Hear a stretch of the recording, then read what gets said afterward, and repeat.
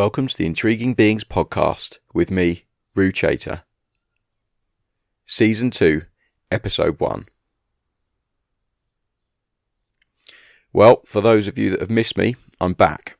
I've actually been recording a load of these over the last few months, but I did have a bit of a break, so I'm sorry if you've been expecting more episodes and haven't been getting them. I set myself a goal when I started putting these podcasts together of launching a new episode every Monday at around the same time. And what I didn't really factor in was that while I had the broken ankle and a little bit more time on my hands, as soon as I became a little bit more able to do things, life takes over and you get busy. So I was in South Africa, desperately trying to hit these deadlines, and my life is just one big deadline when you look at it. I publish 2 magazines every 2 months, so we do 12 issues a year, so it kind of works out a magazine a month. That's an incredible amount of work to put together and to get out there. So to add the podcasts into that just made things a little bit stressful. I also considered the fact that I really wanted these podcasts to be with interesting people, and if I was pumping out 1 a week, that's 52 a year, and I don't know at what point I get to the level where there are no more interesting people to chat to. I mean, I'm sure I'd never find that, but obviously I didn't want to lower the standard of the podcast by speaking to people just for the sake of it because I had a deadline to hit that week. So after I did the second one with Lewis Crathern about the Red Bull King of the Air, I just decided to take a bit of a break. I didn't even let you know I was taking a break, I don't think. I just went dark for a little bit. And I really enjoyed the chance to sit back and take stock and just have a little bit of a rest. Anyway, it didn't take long before I started recording the podcasts again. And I started recording them in South Africa and have been recording them ever since. I've actually lost count of how many I've recorded now, but what I'm struggling to do is find the time to actually edit them and put them together.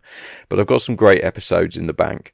People like Robbie Nash, Ruben Lenton, which you're about to hear, Aaron Hadlow, and many others that I've been chatting to over the last few months. This season, season 2, I'm not going to be pumping them out every Monday at a certain time. My travel schedule is hectic, to say the least. I haven't actually been in the UK for the last 6 weeks, I don't think. And I've been on many different continents and countless flights, travelling around, doing my day job. So my plan for this series is just to release them as and when they're ready. And that means if I've got some time during the week, there might be a couple of episodes coming out. Or if life's a little bit stressful and we've got deadlines at work, you might not hear one for a couple of weeks. However, if you are a subscriber, you will always get the notification. So make sure you hit that subscribe button and then you'll be kept up to date of when they're coming out. Of course, I'll be sharing them on social media and putting them through all the usual channels, so you should get hold of them. But I really hope you enjoy this next series. And there's some great ones in there, so be sure to share them with friends. So this next episode is with Ruben Lenton. Ruben's one of the enigmas of the kiteboarding scene. He's an incredible rider who's changed the face of the sport as we know it. There aren't many people who've had that much influence on kiteboarding as Ruben, and he's an incredibly talented young guy with a very switched on head. He's had his ups and downs throughout his career. In fact, I'd say ups and downs probably mark his career the most. He had a really bad injury when he was competing on the world tour, which caused him to take stock and change the way he looked at what he was doing in kiteboarding. He then obviously had his massive cancer scare, which we talk about quite a lot in this interview, and it's a really poignant moment, and I was surprised by how open and honest Ruben was with his thoughts on the matter and how it's affected some of his family as well. Finally, poor Ruben's just broken his ankle. Now, we don't talk about that in the podcast, but we do actually talk about my broken ankle because at the time I was still recovering and Ruben was blissfully unaware of the fate that was to befall him this year, which was a really sad moment for me when I heard about it, because sitting down with Ruben in South Africa and hearing about his plans for the season and everything that he had set up ready for this year to do, it was a real shame to realise that he wasn't going to be able to fulfil a lot of those dreams. However, he's a very positive guy who's got the most amazing outlook on life, and when I saw him at the Kitesurfing Armada, he was smiling, happy, partying, had the same leg cast on that I had, but I know he's going to be back on the water soon. So, I really hope you enjoy this episode. It's a great insight into one of the legends of kiteboarding with Ruben Lenton. So this afternoon I am sat with a very famous kiteboarder. He's one of the few people that I always say when we put something up on our website, it attracts a lot of attention because people know the name, they know who he is, and they want to see what he's up to. And that is none other than Mr. Ruben Lenton. So welcome, Ruben. First question for you. You've been kiteboarding since the very beginning almost, it feels like, and you've been competitive and achieved many things, but how did you get into water sports? What was your initial kind of injection into the side of water sports and getting into the ocean and things like that? Yeah, cheers, Ru. Great to have a chat with you, and thanks for having me on. I've indeed been kiteboarding for 18 years already, so I believe the sport has been around for 25 years. I've been part of the past 18. So I've seen quite a few bits and pieces of the sport, and I still love it every day. So I used to live close by the beach. I started flying pyro kites when we were like 8 years old, 10 years old, with my friends, always playing around. And eventually, we just saw this massive inflatable kite out on the water, and that just inspired me to just take a look, and it's like, wow, yep, that's what I want. And get involved. Did you have lessons when you first started? Because back then there wasn't really much around. Or how was it in Holland? Was it sort of a little bit more set up? No, I mean, there were no schools at that time, so it was really watch and learn and trial and error. But we got through that phase pretty safe. The equipment was a two-line kite and a directional board, and trying to get up in the gusty winds. But it took me 3 to 4 months to learn. Yeah. And then I got up and got the hang of it.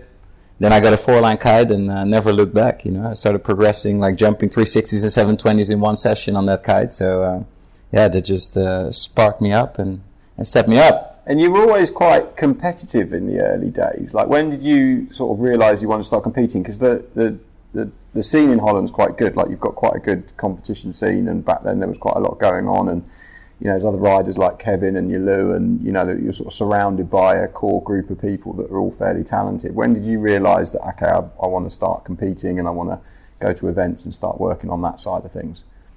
Yeah, I mean, in Holland the scene has been on fire since it picked up in the early days, like 99. And I was picked up by a coach called Stef de Jong. He was former Dutch champion. And I remember going to check out the Dutch National Championships in 2000. It was in Zandvoort. Yeah. So I went over there with my dad, and Kevin was out there. He's my cousin, Kevin and Jalu. So we grew up in the same town. So we've always been feeding each other energy and battling off each other to get better. But besides the National Championships, they actually organized a little rookie contest. So Kevin and myself and another guy participated. I got second, and at that event I got speaking with Wipika. They gave me a nice offer. But at the same time I got an offer from Slingshot, and that suited me much more. So I went with that instead. And I just grew into the competition life pretty naturally. I think when you're young and ambitious, you just you go with the flow and you give it your all. And as I was looking up to Stef de Jong and all the guys that were competing, it was just copy paste. Let's compete, you know. And that actually went pretty well. I remember doing my first World Tour event in 2002 at KPWT in Belgium. Yeah, getting a hyperventilation during my heat against Christopher Tasti because he could do one-footers and stuff, and I just had the back row and the front row in my pocket. So it was pretty fun times. But that was my first competition, or actually second competition, but the first on the World Tour. And then in 2003, I actually went to Fehmarn to compete in the PKRA, the former Professional Kite Riders Association. And there I ended up, I think, 7th. And then I just knew that I wanted to do the full tour the year after. So all of 2003, I spent training. Went to Tarifa in the wintertime to film some more tricks and really get in the groove. And that worked out really well because I was sponsored by this team and had this coach. I was able to travel the whole world in 2004, and that actually I ended up third overall on the Peak Air. How old were you back then? 2004. So 16. 16. So pretty young to be travelling the world, doing the world tour. That's what she said. Yeah. And at that time, that was when Aaron was obviously, you know, I remember there was a great rivalry between you and Aaron, but also kind of a good friendship as well. How did that kind of come about? When did you first meet him? Yeah, 100%. I mean, meeting Aaron, I remember clearly at North Sea Open. I think it was also in 2002 or 2003. We were both little grums, and he was from the UK, traveling with his parents in the camper van. I was there by myself with a coach, and we got along really well, you know, because we're so different personalities. We were able to learn a lot from each other and really respect each other for who we are and what we do. And we just became best buddies. And in my eyes, I've never been that competitive. I always found him a much better rider because he's just super technical. Always came up with new moves, and that just inspired me a lot to do all these crazy handle passes and to be amongst him in the finals. We've ridden quite a few finals together, actually.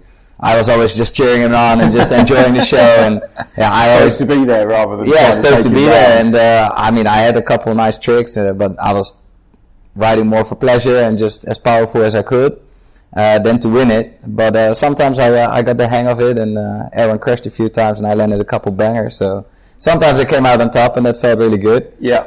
But I'm not in it to win it. I'm just in it to enjoy it. I was going to say, because it always seemed like, I think it was around 2006, which was when we first launched the magazine. I remember we knew that we could put a video on the back of it, and the first video that we put on the back of it was actually you doing one of the first mega loops, I think, that had ever been filmed. And it was just the most incredible thing. And it was almost like you did the world tour for a few years, and then you discovered this more extreme style of riding, which is what you're known for. And at that time, everyone was just jaws on the floor, like, what the hell? Where's that come from? Like, what's he doing? What stage did you kind of go, okay, I'm not into following the world tour as much as I want to do, and I'm actually just wanting to start setting myself up as like a big wind storm chaser and following that kind of path in the sport? Because that was quite unique back then in sort of 2006 to be doing that sort of thing, I think. Yeah, 100%. I mean, I think it's all gone pretty naturally, and by just doing what feels good, you come on the right path, you know. You can never connect the dots looking forward, but always backwards. So, I just did my first world tour full on in 2004, got third overall. I was like, next year I'm going to give it again. Bang. Got actually second overall in 2005. And then the next year I trained really hard, and then 2 weeks before the event started in Venezuela, I did my third kite loop handle pass on one tag, and my foot slipped out of my foot strap, and the board went in the water and just twisted my ankle. And then I was out for 3 months, so I couldn't compete to become world champion, or at least try. And I just sat at home, and your first injury is always the worst. You're like, damn it, my life is over, life sucks. And like, 3 months is forever. But then after a while, you start noticing that there's benefits in that injury, you know. I started learning more about myself, what I'm in the sport for, how to handle my body and mind better. And then I was like, screw all these competitions. Like, I don't care about points or winning. I just want to have fun and fly as high as I can. So I recovered quickly. After like 3 months, I was able to ride full power again. And then a couple nice storms rolled into Holland, and me and my buddy just started filming and throwing these storm chase movies online, and that got some great attention. And that was really me. That is really me, storm chaser. So I think I kind of found my calling there due to an injury and staying at home. It's funny how things work out sometimes, isn't it? You're like, there was a reason why my board slipped off and I broke my ankle, whereas at the time you're probably super gutted about it. Now you can look back at it and go, that was kind of cool. Exactly. It always sets you up for something nice. When did you start, you're known for doing mega loops, and we'll get on to how that's progressed and talk a bit about the King of the Air later, but when did you start doing tricks like that and thinking, okay, I'm going to jump as high as I can, and then I'm going to send the kite into a huge kite loop at the apex of the jump? Like, when did that kind of start for you? Obviously, I remember it clearly, as it didn't come easy. No, I think it was even in 2003 when I was with Aaron at the North Sea Open event. I had this Slingshot GTO kite, a really that was a beast. a really low aspect ratio kite with small wingtips, and I would just try and pull this thing around, but it would make the biggest kite loop and it would hit the water before me. But I just kept trying, and eventually I got it around and I landed it. So I think it was 2003. That's when I kind of started building on the kite loops, and eventually we just took them bigger and bigger, and that's how the Mega Loop kind of came about. It's pretty cool to be one of sort of, I guess the godfather's probably the wrong word because you're too young, but the founder of that whole aspect of the sport. Do you ever sort of look back and think, wow, how the hell did that happen, or did it just seem sort of organic at the time? Yeah, I think it's pretty organic. I mean, there were guys in the sport that inspired me to the max for sure, like Bertrand Fleury, Jeff Tobias, and all the Slingshot gang. They were already like unhooked and going very powerful. And I think they just handed us some nice ingredients to take to the next level for sure. You can already see now the young guys, they're ready, and I'm 30, I'm like ready to enjoy and risk reward kind of balance it out. And it's just so cool to see how hungry these young kids are and just ready to take it to the next level, And I think that's what we did back then, and that's what's happening over and over again. So you're quite happy letting the younger guys take the mantle now? Because I know that you still love storm chasing, you still love riding in big winds, and that's still your passion. But you sort of at that level where you're like, I don't need to push it quite so ridiculous on doing crazy moves. I'm sort of happy where I'm at, and the young kids can come and break themselves learning all the new stuff. Or are you still kind of pushing to develop it further for your own riding, do you think? Well, it's absolutely epic to see these young guys take over and bring this new energy into the sport, because that's what we need. And I just learn a lot more about myself and what I like and what I want to get out of my riding and out of life. And that's how you know how you're going to take risk. Of course, there's tricks that I absolutely dream of. Mega Loop, unhook, and I do the biggest slim chance you can possibly do. But then the risk is huge, and it can basically end my season, and that's not worth it for me. So I will hand that over to the young guns. I will give them some trick names, and they can go play. But I like some ideas down the pub. Exactly. Like, try this. Go send it, boys. And I'll just focus on my riding, and I know that in 50 knots, 60 knots, 70 knots even, I'm in my element, and that's what I want to do more often, and hopefully bring some young guys along for the trip, or maybe go storm chasing with Aaron and Lewis. That'll be epic. That'd be cool. So just having as much fun as I possibly can, man. And you've got into, and sort of going a little bit back to the competition side of things, you set up the Mega Loop Challenge in Holland, and that was something that you kind of got behind and put a stamp out there for like the big European kite loop event. How did that idea come about, and how did you get into sort of running competitions and things? Yeah, I mean, Red Bull has always been a great supporter of kiteboarding, and I was fortunate enough to work together with them for 12 years. Just ended, unfortunately, but it opened up a lot of new cool doors, and that's wicked. But Red Bull always supported me to do projects. And after winning the Red Bull King of the Air in 2005, that was the event that I looked up to most, was most inspired by. And you beat Robbie in that event in Maui, didn't you? Yeah, that's it. That was pretty good. Cool, beating Robbie Nash in his own backyard. I remember that. I was watching on the beach. I mean, he should have taken it, though. Looking at his age, I should have just given it to him. It would have looked good on him, that's for sure. But working together with Red Bull, I just had the opportunity to organize events and really create a platform for the next generation. And extreme kiteboarding, take that to the next level. So we had an event going on in Holland with Red Bull Holland to check the highest jumps. That's what Red Bull loved. And then I came here in 2012 in Cape Town, and I was like, guys, let's do a Lent 10 Mega Loop challenge, because I think there's quite some riders out here that are starting to pick up the pace. So let's check where we're at. So I invited a bunch of riders, and I wasn't competing because it was purely for the other guys to pick up the pace and get this bigger Mega Loops going. And that event turned out absolutely incredible, great action. And then that became the Red Bull King of the Year in 2013. To the King of the Year, wasn't it? So it kind of you paved the way for that to actually happen, which is quite incredible. Yeah, exactly. I helped a lot with that, and I learned a lot from organizing the events and working together with Red Bull, seeing how the other riders look to it, and I think big air is the most exciting discipline and the wow factor of the sport. So I'm very stoked and grateful that I could have paved the way for that. It's quite incredible because it is, it really is the pinnacle of what I think the competition scene is. You look at that event that happened a few weeks ago now, and there's so many people on the beach, there's so many people watching the live stream, there's so many people amped about it and wanting any information that it's such a huge just monumentous on our sport, I guess, and that's quite cool that you were part of that. And a lot of people maybe don't realise that you were that ingrained in setting it all up all those years ago. Yeah, that's true. I've always been quite involved behind the scenes and trying to make things happen, trying to make a lot of people happy with the sport. First of all, by watching it and then trying it out themselves, you know. I always try and get people into kiting by saying, hey, it's like getting your driver's license, you know. It's like you need a couple lessons, but then you have freedom for life when you get it, you know, and you invest in your first quiver, and then you just express yourself and become really happy, I guess. How did the King of the Air go for you this year? I know we spoke about doing this podcast, and you were like, can we do it after? So I know how well I've done. And it was like, yeah, okay, rather than doing it before. How did you feel the event went for you this year? Yeah, I think the event went very well with me, or for me. I was just in there to have fun. I was not really in it to win it. I was just doing what I could.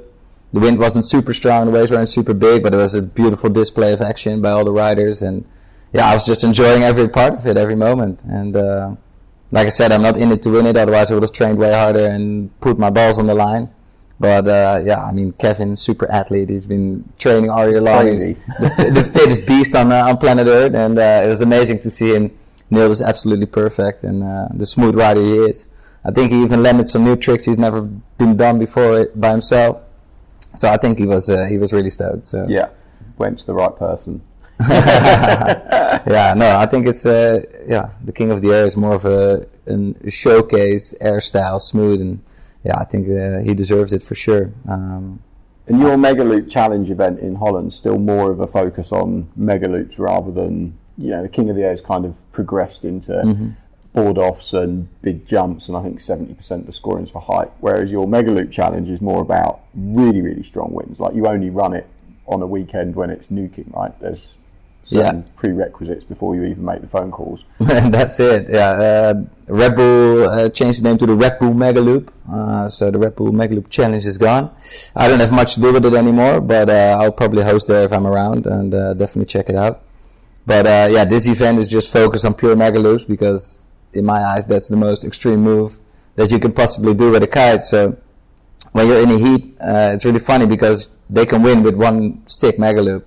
And I think that's what you need to focus on, in like super strong winds, to find this perfect gust, perfect kicker, and then just huck the most insane Megaloop and wow the fans and yourself all along with that. So it's great to see that event happen again, hopefully in this season. And in your eyes, what makes, you know, I was chatting to Lewis about this, but what makes a perfect Megaloop for you? Like, what are you looking for if you're watching someone and saying, yes, that's a good one, or if you're doing one, when do you know, yeah, that was that's a good question. I mean, every Megaloop is unique and feels kind of different, and that's why I keep doing them still after 15 years of hucking them. I still do them and I can't stop doing them. So yeah, sometimes you just have the perfect takeoff and you just get this gust and you just have this massive loft and you just keep flying up, and then you can just slowly pull the kite a full circle around, and then you just get this epic yank forward, and then you're just free falling a bit, and then the kite catches you and you swing pendulum underneath it, and then it catches you again, and then you land full speed. It's just like it's coming together nicely. The ultimate feeling. Yeah, that's it. And then throwing in rotations obviously is upping the feeling and the adrenaline. So I love my boogie loops, just diving forward, grabbing that nose, and then just cranking that loop, and yeah, just keep going with that. And what's the worst injury you've had pulling moves like that? Because there's been some horrendous crashes over the years at the King of the Air, and also outside of that event, and at the Megaloop Challenge as well. So what's, you know, for you, have you had any really nasty ones from that? Yeah, I mean, I've seen quite a few stars and almost passed out on the water for sure after a couple nice cartwheels. But yeah, I basically ride pretty safe and sound with my Megaloops. They're so dialed in that it's hard to add on to it, hard to take away from it. But yeah, it's all in my muscle memory, and yeah, I ride pretty smooth. But I most of the time injure myself with handle pass and these low wake style maneuvers. That's when I bust my ankle or my knee. I like to just fly high and land smooth. Yeah, gives you a bit of room, doesn't it? If you're up high, you've got a bit of time to actually sort the landing out and get the kite to catch you, whereas when you're down low, it goes wrong very quickly. I mean, some of my biggest crashes must have been in the King of the Air as well. Like, I missed one of my handle passes just because I didn't do them for a while.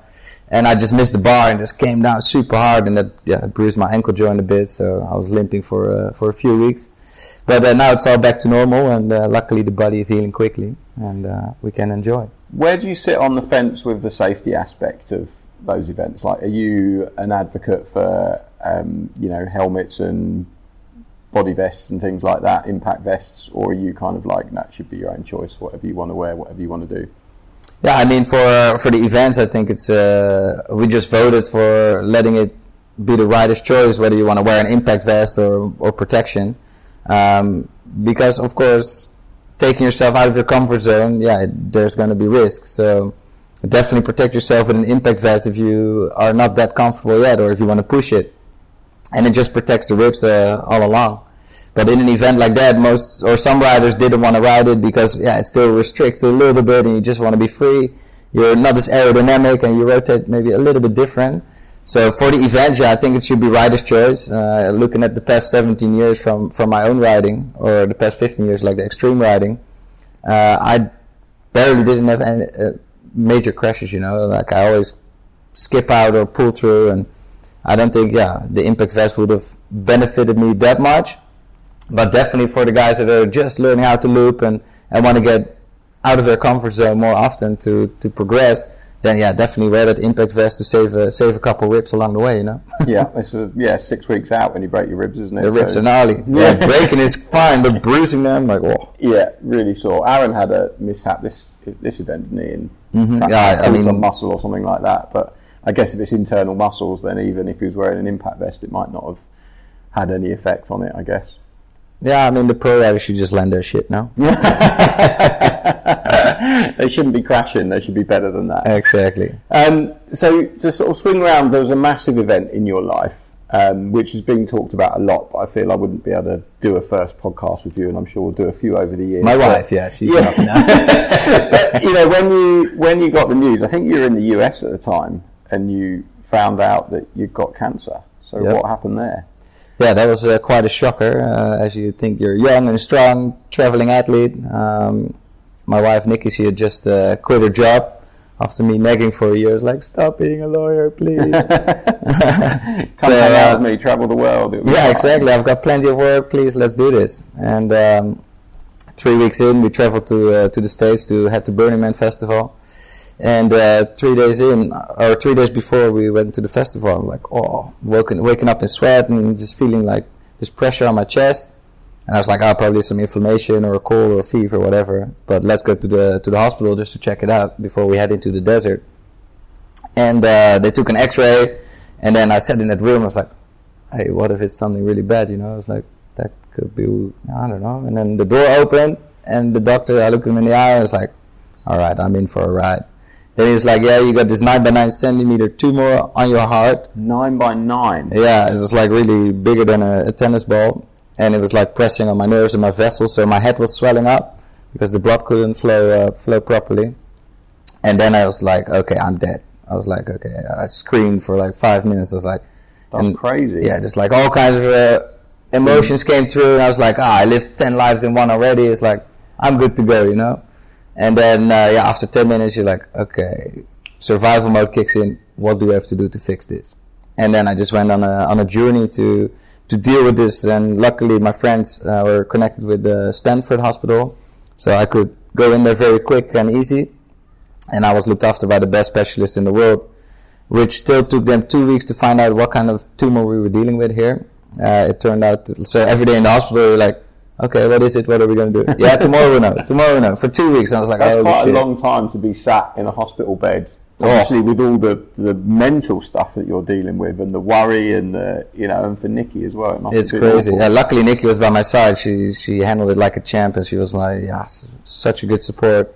My dad flew right in. My brother and his wife were in the area, so they came over, and it was really nice to have that support. But at the same time, you're in the hospital. There's this guy in your room. He's dying. He's just been given up, and you're like, "Fuck, okay, we're in it." But it's also the place where you can see that it can always be worse, So I like focusing on the bright side and looking at the benefits of the situation.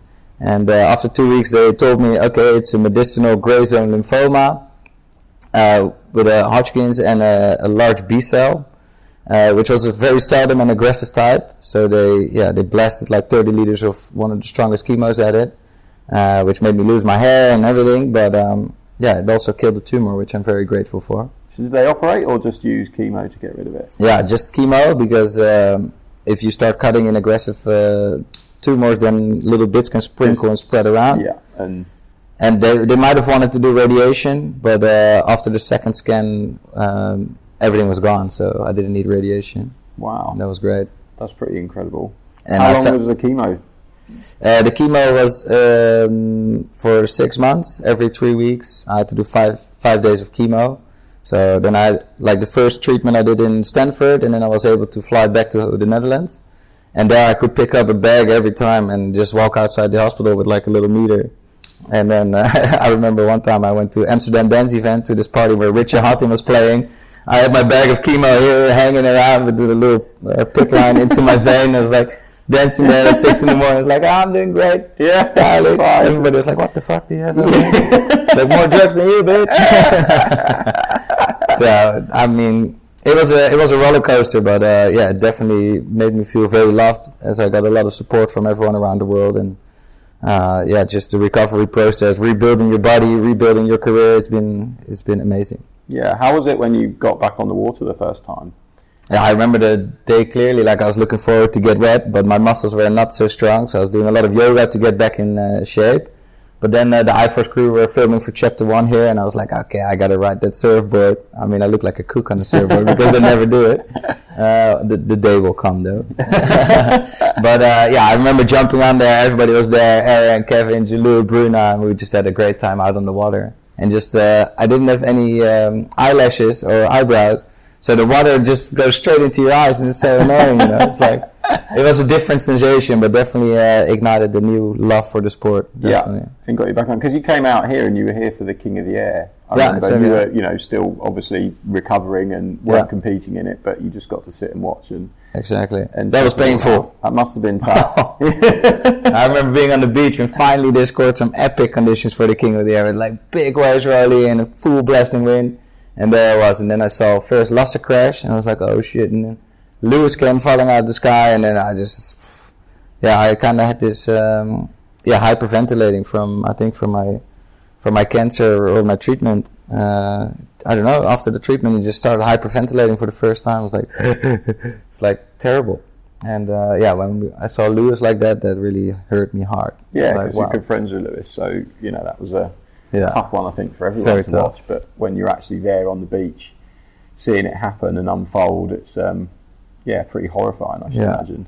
Definitely, and then they had to put him in a coma, but he handled it like a champ, man, and he's still sending it like a boss. So. He's come out, he's funny, isn't he? He just sort of has the attitude, well, I can't remember what happened, so it doesn't bother me. Yeah, no, it's true. He's just like, well, it was a big impact for everyone else, but everyone else is bothered by it, his family, friends, and he's just like, well, I don't remember it, so it doesn't faze me at all. He thought it was 2 days, but it was like a week. Yeah. So you're totally free now from the cancer and stuff like that? Because I know it's one of those things that when you never know, right? You get it, you never know. Like, we did an interview with Don Moore, who I think you know, who used to do Kitesurf UK magazine, and he got malignant melanoma skin cancer, and it's basically like he's been told, well, until you die of something else, we'll never know if you got rid of the cancer or not, because you've just got to live long enough to die of something else. So have you been given the all clear? What's the sort of prognosis for you at the moment? Yeah, I was for the past 2 years I was on a 3-month checkup, so every 3 months they take my blood and check it out.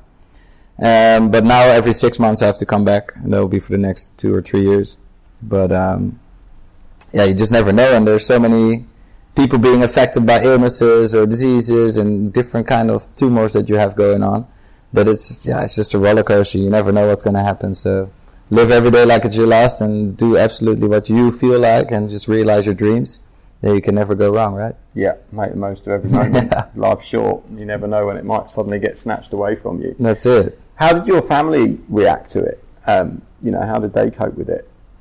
Yeah, I mean, to call my dad and tell him I have cancer, and like I woke him from his bed and I was like, Dad, I've got cancer. I just needed to cry, and it must have been so painful for him to just hear that his kid has got cancer and he's on the other side of the world.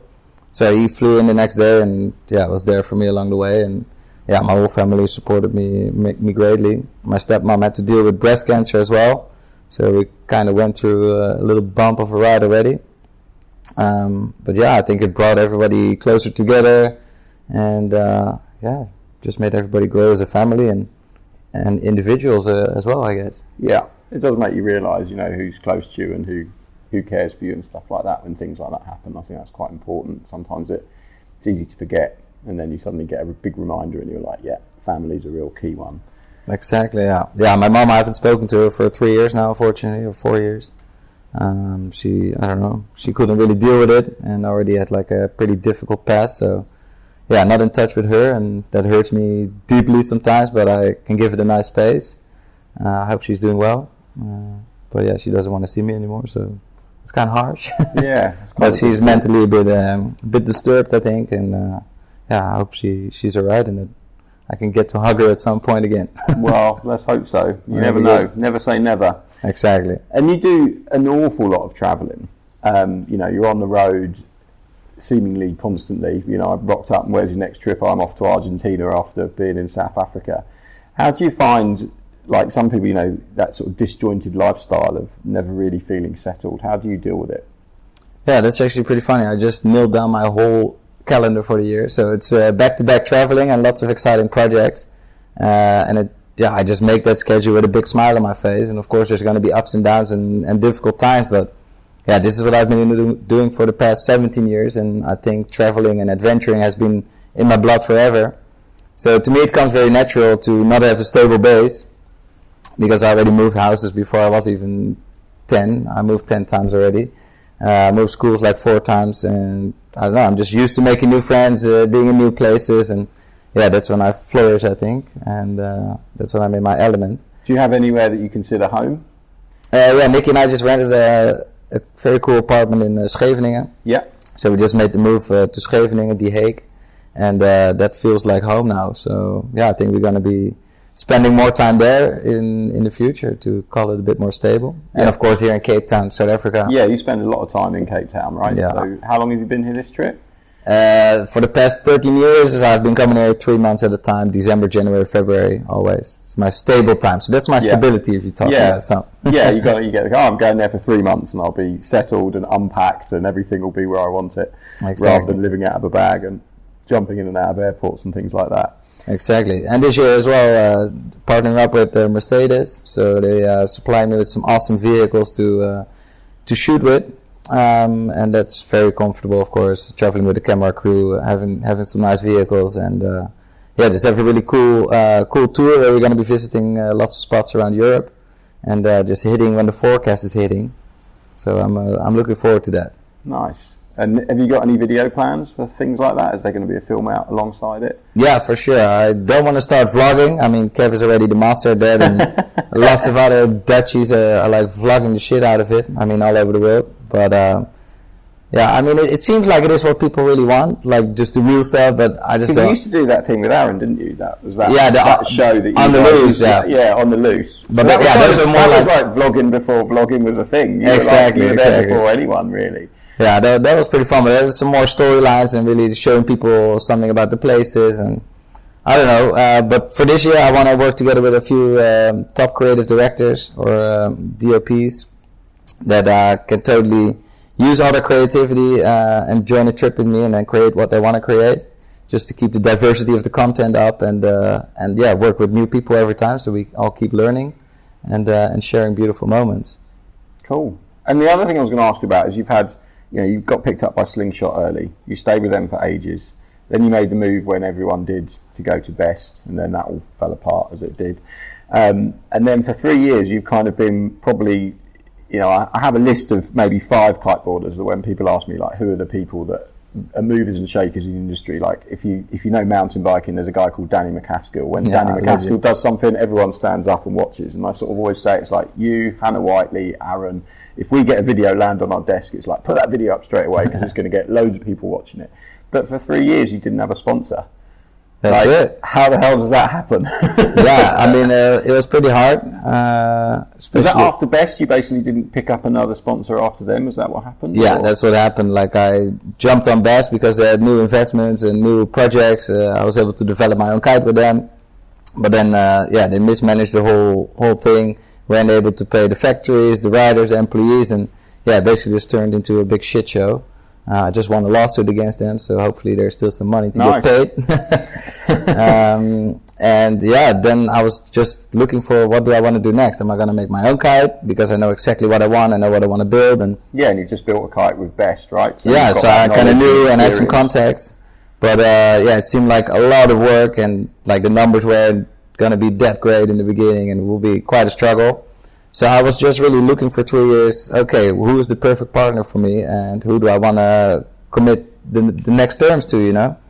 And then I was testing an Ozone kite 2 years ago, but then I don't know, I had it on the wrong bar, the wrong settings, didn't really take the proper amount of time out to test it, and so that took another year. But then yeah, Ozone came to me last year, and we found each other again, and it's like, this is how the kite works. I was like, sweet. And then I was just enjoying the C4 already in Brazil, and now they just launched the new AMP kite, which I truly love. It's an amazing kite. And just working with the whole Ozone team, and wow, it's what a feeling. It's like they're all so passionate about the sport and about especially the product, you know, that's what where their biggest passion is. They own their own factories, they just invest their own money very wisely and properly. And it's just a big honor to be part of that team and bring some new energy in there and help them with some sales and some marketing. And I think we make a really good team. So yeah, because you're not just a pro rider for them, are you? You're sort of helping them out with marketing. Too old for that. Yeah. Too wise. You're doing, you're not just riding the kites. You're helping out with the marketing side of it and everything else, and bringing something else to the table, I guess, rather than just being a sponsored rider, which is quite cool. 100%. Yeah, I think I've got much more to offer than just being a sponsored rider and just doing some photo and video shoots. Behind the scenes, I'm involved in the R&D and like I said, the sales and the marketing, and really just bringing this new energy to Ozone, letting a lot of people try these kites because they truly work well, and I hope a lot of people will progress on these kites as well. So what are you riding at the moment? The AMP? Or? Yeah, I'm riding the AMP V1 on 4 lines or 5 lines? I ride it 4 lines. It's a 4-line progressive sea kite with bridles. This bridle allows you to tune it as well for unhooked freestyle. And it makes the kite a bit more forgiving to just make you progress and learn new tricks easily. And are you going to be working with them on boards? Because I know for a long time you've been working on boards and you've had your own board range and board company. What Ozone just launched their own board range last year. Yeah. So is there going to be a tie-up there? We're going to see Lenton Ozone boards coming out? Yeah, I mean, boards have always been really important to me. That's why I've always been working on my own boards. Like for the past 2 years, I had my carbon one here from South Africa. Then I was working with Leo for a bit, which was amazing. And then Ozone launched their own board factory and came up with some epic boards. And I grabbed the Torque 138, put it under my feet, and I was like, okay, that's magic. So that works very, very good already. And I'm looking forward to keep shaping the future with them for sure. Awesome. That's really cool. Yeah, man. And I guess the thing is at the moment everyone's jumping from whoever they're sponsored with to go and ride for North. That just seems to be the news around here, certainly this season. It's like, so-and-so's on North, so-and-so's on North. So you kind of buck that trend. But you ride for Mystic as well. And Mystic is obviously owned by North Technology Group now. Yep. Are you going to be allowed to stay Mystic and ride Ozone, or have you got any pressures from anyone to say, you should be riding North or anything like that, or is that definitely not happening? Well, with Mystic, everybody was thinking that I would go to North as well, but no, that didn't happen, and I'm super stoked to be a part and on my own mission. Nick and Jesse, they're rocking that world, and I think they have a very cool team around them, and partnering up with Mystic has been a very smart move, I think, just to open up the distribution and have that nice headquarters in Holland. I think that will speed up things for them very nicely. But I'm on my own program with Ozone, and Mystic is obviously happy to keep me as I'm been there from the start. You've been there for donkey's years, and you've got your own range of kit with Mystic, right? Yeah. So for 2019, we got some very exciting stuff launching in March with Mystic, the 2019 Len 10 collection. It's going to be the highest range, or the most high-end range at the Mystic line. So I'm very grateful and happy with that design as well. So it's going to be cool. You're quite a busy person, because I know you're super passionate about music and you DJ a lot, and you DJ in some pretty big clubs, and that's a big part of your life. You're working on equipment with kites and boards. You're working on accessories and your riding as well. How do you find the time to do it all? I've got a lovely wife. She's the powerhouse behind it all. So Nikki's doing it all. Nikki's doing it all. No. I'm working hard. She's working hard, and we are working hard. So it's I think it's just the thing that I'm stuck in, like, very naturally. I love kite surfing. I love music. I love adventuring. So it all just blends in, and I just do what I love. And I think everybody should just do shit what they love, and don't waste your time on other stuff. Have you always had that hard work ethic where you've just like been passionate about making things happen and, you know, getting up in the morning and doing work? Yeah, I think if you found your passion, I think getting up or doing work, half of it goes automatically. And if you have a vision, set a goal for yourself, and then just enjoy the journey towards there and make the most of it. I think that comes automatically with me, I think. Do you want a beer? If you had to choose between kiting and music, what would you choose? Definitely kiting. Really? Yeah, of course, because you can still kite with music. That's a fair answer for that one. And where do you think, you know, this year you've got quite a few plans and stuff like that. What's happening in Argentina when you go over there? Yeah, 100%. It's a very cool event. It's called the Kite Fest Argentina. I was invited over there last year together with Jesse Richmond. We put up quite a show there. And I'm going back this year to do some more demonstrations and some coaching, perhaps some judging from the national championships they have. They've got a very cool live stream going on ESPN Argentina. So I'm sure we'll be doing a bit of hosting. And Nick Jacobsen is coming, so my stomach's going to hurt laughing. Should be good fun. What's the scene like over there? Is it quite a big kite scene, or is it sort of growing? What's it like? Yeah, I mean, the Argentinas are amped as ever. They want to get involved. They love kiting and surfing and soccer, or football, I should say. And it's Cuesta del Viento is the only spot I've seen now, but that's where basically a lot of cool people from the scene come together, and everybody seems super stoked on the sport, and even the governments, and it's a growing thing out there, and I can't wait to go back, actually. Awesome. And then what's next after that? You said you've done your whole travel plan for the year already. Yeah, I know it. I just did it. So after Argentina, I've got 3 weeks at home, where I'll be hopefully storm chasing if there's some around, jumping in the Mercedes cars and heading to where the magic happens. Then going to Norway for a snow kiting trip together with Ozone. Maybe join the Ragnarok, do one lap, and then get lapped 5 times. Yeah, that's going to be fun again. But spending a week in the snow is going to be fun. I'm looking forward to that. After that, I'm going to Egypt, do some demos and DJ sets for Ozone and Egypt over there, for Ozone Egypt. And then what's next? Then we'll be road tripping to Spain. I'll doing a private Lenten experience with some very good Italian friends there. And then heading to the Isla Canela event from the Spanish Kiteboarding League. Yeah. And then I am heading to Rome for a couple of days in May, that is. Then I've got a speech to do in Holland on the 14th of May. Then I'll be basically chasing the forecast again for a couple of weeks. Yeah. Then going over to Hood River for the AWSI gathering. Yeah. Maybe a quick stop in Canada.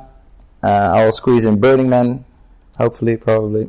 And then there's the autumn storms to be chased. So I'm keeping busy. Yeah, and then we're almost on to December. Yeah, we'll visit New Zealand and Australia, and then come back to beautiful Cape Town. So. And you mentioned the Lenten experience there. That's a sort of a fairly new venture for you. You've been doing it for a few years. What's the story behind that, and what can people expect from it? Yeah, so that basically came from Nikki and I bonding our powers and building up a bit of a stable income besides the unstable sponsorships, I'd say. So just to be in control, we organizing these epic holidays where we coach people to the next level. We show them the right spots at the right time. We have a private chef and really make it like an epic group on an epic holiday. I love coaching, helping people progress. It's actually pretty easy because with a couple tips and tricks, with some videoing, you can really break some boundaries for these people. And the Stoke is unreal, man. They come off the water with the biggest smile. And I mean, meeting new people is something I love always, and bringing people together, connecting them. And we started this last year here in Cape Town, and we've done 6 so far, and even some private ones. So the coaching is definitely becoming a bigger part as well. And book a lesson if you want Book it. a lesson if you want it. Or a trip. Get involved in a Lenton experience. We'll announce new dates soon, so keep an eye on LentonExperience.com. Keep an eye on the website, ready for the new dates to go up. And we've talked about your travelling, and you've travelled extensively, and you're seemingly always on the road. Is there anywhere that you haven't been yet that you really want to go to? Oh yeah, there's been many places where I haven't gone. I've only gone to the beach and where it's windy, and maybe the clubs. But I'm not that much of a tourist anyway. Everything remarkable is on Google Maps, I would say, or on Google Images, I'd say. So check it out there. Take a little tour if you really care. I just like good vibes with good people, hanging with the locals. There's definitely a few spots where I would love to go, like Madagascar, Greenland, Socotra Island. Off the coast of Yemen, there's an incredible island where there's a unique species of flora and fauna nowhere else to be found in the world, like 300 of them. So, I will keep on exploring and having good times with good people. Keep on adventuring. That's it. Awesome, Ruben. That's been fantastic to catch up. What's up with you? What are you doing? What am I doing? I'm busy fixing my ankle. That's what I'm doing. Alright. How long? It's been 6 months. Okay, looking Got good. another 3 to go. Okay. So it was a pretty bad break. It involved foot going on backwards. And shit. Everything, all ligaments, tendons, and all bones. Bang. All completely gone. So 3 days in hospital for mountain biking in the Alps. So my life has been put on hold whilst I fix that. But it's been good because I've been more positive around work. That's it. Suddenly The you can't benefits. kite surf, you can't mountain bike, you can't do all these things. You've got all this extra time. So we've just been working super hard, getting these podcasts out, things like that. So actually, this is the first time ever I'll go back to the UK on Thursday, just after you, and I've got no plans. Oh wow. So How good is that? Yeah, it's really bizarre. Normally, like you, it's like, so I go there and I go there and I'm doing this and doing that, and it's like Let freedom reign. Yeah, I have You'll be nothing. guided on I'll the right work it path. out. I'll see what happens. So we'll see what happens when we get That's there. good. Everyone is always at the right time at the right place. So Yeah, it'll work out. keep enjoying. Something will come along. Exactly. Awesome, Ruben. Nice spirits, bro. Thank you very much for that. Appreciate it. That was fantastic. There we have it. Season 2, episode 1 in the bag. I hope you enjoyed that one.